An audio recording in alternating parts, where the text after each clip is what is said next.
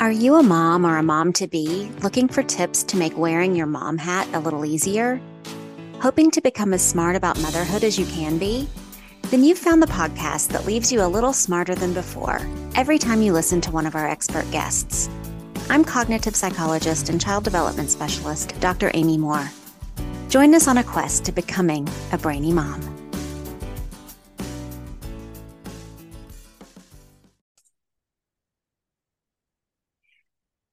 Hi, listeners. This is Dr. Amy Moore, and I am here with my co-host, Sandy Zamalis, and we are just going to have a brainy moment. So we had a question from one of our listeners, and they reached out to us. They recently received a learning disabilities diagnosis for their child, but they're really overwhelmed with all of their options. So we thought we might talk about where to start and what to do and what to look for. Yeah, I think that's a great question, Sandy, and probably one that lots of parents have when they have a child who's struggling, particularly in the classroom. So I think that as parents, our first inclination is to consider hiring a tutor, right? I mean, that's just been the standard for so long. Your child is struggling. Let's get a tutor to help them. And so I think tutors can be beneficial in several scenarios. One, if your child has been absent due to illness or injury and needs to catch up, a tutor can help with those assignments or lessons that they missed and need to catch up on. I also think tutors can be beneficial for subjects like algebra that are sometimes hard to understand as the teacher is going quickly through the concepts. And so a tutor can come in and again, reteach that content that the child isn't quite grasping in the classroom. So those are really the two scenarios in which a tutor would be beneficial. But I think that it's important to look at the underlying cause of the learning struggle, because we can't just reteach content over and over and over again and watch our child continue to struggle if we don't focus on what's causing that struggle. And we know that most struggles with learning are the result of a deficit in one or more cognitive skills. And cognitive skills are those underlying learning skills that we use for thinking and learning. Things like working memory and long-term memory, processing speed, how quickly we can process incoming information, auditory processing, how well we can manipulate sounds in our languages, visual processing, that ability to visualize and manipulate images, reasoning skills, right? We use those all day, every day as we problem solve and use logic. And of course, attention and focus. So those are cognitive skills. And if you have a deficit or a weakness in one or more of those, then learning is going to be difficult. And so I think it's important to look at interventions that can remediate those deficits or weaknesses in those cognitive skills.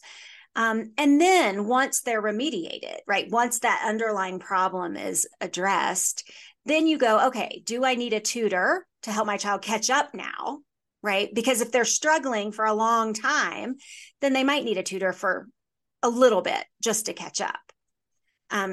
So they could go hand in hand, right? An intervention to target those skills plus a tutor. Or maybe once you remediate those skills, you don't need a tutor, right? Because learning becomes easier. So I think I felt that question from that particular mom because there's so many interventions out there. How does a parent kind of siphon through those? How do they choose? What should they look for? Yeah, that's a great question, Sandy, because it can be overwhelming when you're looking for something, and it's an investment. It's an investment in time. Interventions can be costly, and so you want to choose wisely. You want to have the most information that you can in order to make an informed decision. So my first suggestion is to look at the research. And so that's the question that I would ask as you're looking for interventions. What does the research show on your particular intervention, right? And so many times what we see are, interventions or companies that say, this is research based, right? And so they'll take that logic that if A equals B and B equals C, then A equals C. And so sometimes that works, but most of the time that's a little squishy. And so what they'll say is, this is based on neuroplasticity. Okay, well, most learning is based on neuroplasticity, right? Like neuroplasticity is the brain's ability to change with experience. And so that's a squishy support for an intervention. You want to ask for research on that particular intervention, right? Has a research study or studies been conducted on your intervention that you're trying to tell me is good for my child? So that is absolutely the first question that I would ask. That's a great question. Although I think research is intimidating. Can you share from a research, because you're a researcher, right? From a researcher's perspective, and you're a mom, you would know what you're looking for in research. What should a parent be looking for, even in something that seems as simple as read the research? There's probably things that a parent should be able to glean from what they're reading or seeing in that research that would be really helpful for them. Yeah, that is a great question. For example, there's an intervention out there called CogMed, and there are lots of studies on CogMed, like lots of research studies on CogMed, but many of those studies show that it didn't work. And so just because you have research doesn't mean that the results were significant, right? Now, they do have some studies that shows that it did work, right? So it's kind of iffy. And I'm not slamming CogMed, please hear me, right? But it's just a good example. So what you want to look for is the results section that says there were statistically significant changes, or statistically significant gains, or statistically significant improvements. So that word significant is what we're looking for. And if you don't see that, right, then that particular research study probably showed that intervention was not effective. That's the simplest way to look at it. There are nuances that kind of muddy the waters, right? So you might see something that says the results were nearly significant, right? And that's the researcher's way of saying, well, it wasn't significant, but it was close, right? Well, that's like saying you're a little bit pregnant, right? Either you are or you're not pregnant, right? So the results are either significant or they're not. So that whole language of trying to spin it's nearly significant, I would probably just shake my head and go, no, I'm not convinced. The other thing is, it would be my hope that companies or interventions have distilled all that research down for the parent or the client, right? Like they have some sort of client outcomes or research results guide with visuals that they can share with you, right? That distill that down already, right? Hey, this was the research study that was conducted. This is who conducted it. This is how many people were in it. This was the diagnosis of the people in it. And here were the results, right there on a beautiful page for you. And then if you want to go dig into the actual study, then you can, but at least the intervention or company has done that for you. I would think that's a company that you would want to meet with, right? That you would want to work with, right? Because they care enough about you to distill that down for you. So let's dig a little deeper into actual learning diagnosis a little bit. So, students can struggle for lots of different reasons. And like you mentioned, it's helpful for a parent to understand kind of the underlying cause of some of those things. How do they kind of discern or find the interventions that can help. For example, in like reading, there's a ton of reading options out there. And I think what you just shared about the different research is super helpful, but it's still overwhelming. Yeah. How does a parent choose? Like, for example, if their child just got diagnosed with dyslexia, and there's a lot, especially in the last couple of years, there's been a lot of discussion about the science of reading, but it's overwhelming. There's so much information out there. And even people who talk about science of reading talk about how overwhelming it is. What could you share kind of even in trying to narrow it down to a specific skill area that you're trying to build?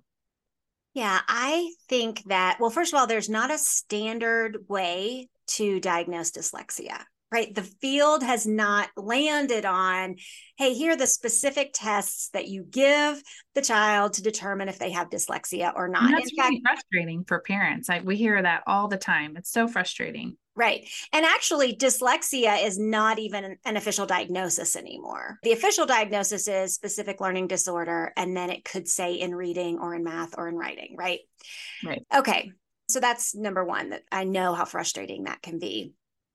But I think it's important for parents to look at the results of the tests, to look at the individual skills that led, or the deficits in those skills that led to that diagnosis. So, were the deficits in visual processing, or were the deficits in auditory processing skills, such as phonological awareness, word attack?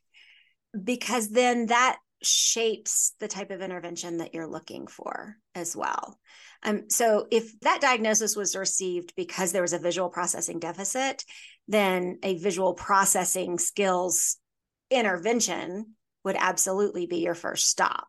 Those offered by developmental optometrists, for example, vision therapy. But if it's an auditory processing deficit, then you need to pick an intervention that specifically targets, those auditory processing skills. Yeah, I think that's super helpful because a lot of times when parents, for example, do some of these studies for their child and they get back this information, it's like a 50-page report that's really hard to understand. But if they can isolate the skill, that will help them kind of address and help on the home front. Absolutely. And then Yeah. it's also, again, important to look at the research. There was a meta analysis. So, a meta analysis is when you look at multiple studies that have been conducted on the same intervention, and you kind of look at the effect sizes and run the statistics that way and come up with a conclusion. Hey, based on all of these studies on this intervention, does it work or not? And so last winter, there was a meta-analysis done on the Orton-Gillingham approach to dyslexia or reading disabilities. And they landed on that it was not statistically significant, that it wasn't effective. And so does that mean it hasn't been effective for individual children? Absolutely not, right? We've heard stories of children's lives who have been changed by that intervention, probably because it addressed their specific skill deficit in that moment in time, right? But overall, when you look at the thousands and thousands of children across those studies, it showed that it wasn't effective. So I think that we have to keep up with the research, right? Just because that's the buzzword that's used, just because that's familiar, when you look, like you could Google reading intervention, right? And you're gonna find Orton-Gillingham interventions all over the internet, right? So it's important to keep up with that research. We just finished a research study on ReadRx, which is a structured literacy program based on the science of reading, that addresses all of those auditory processing skills. The difference in ReadRx from other structured literacy programs is that it's built on the foundation of remediating those cognitive skills that we just talked about, right? So you get the benefit of strengthening all of those underlying learning skills that are required for learning to read and learning to read well as learning any other subject, as well as performing in your job when you're an adult, right? Like we use those cognitive skills all day, every day for the rest of our lives. And so that's the difference. And so that study that we just conducted was on over 3,500 children, 3,500 children with a reading struggle. And we found statistically significant gains in all of those reading skills that we tested. And the average change in phonological awareness was 5.8 years in 24 weeks. 5.8-year gain in 24 weeks. Show me another program that can do that. I haven't seen one. It's kind of exciting. It is exciting. So to wrap up, if you've just been your child's been diagnosed with a learning struggle, first get to the root cause, figure out what's going on, and then research and search out interventions that tackle the root, get to the root of the problem. Yes. And look for things like research that shows statistical significance. That's a tongue twister. Right. And research on that intervention, right? Yes. Not that they're using the research on similar interventions or on a theory, right? Okay. But that researchers have conducted a study or more studies on that specific company or that specific intervention. Yes. Okay. Well, hopefully that was helpful to our listener who asked a question. Thank you, Amy, for sharing your information and your guidance and wisdom as usual.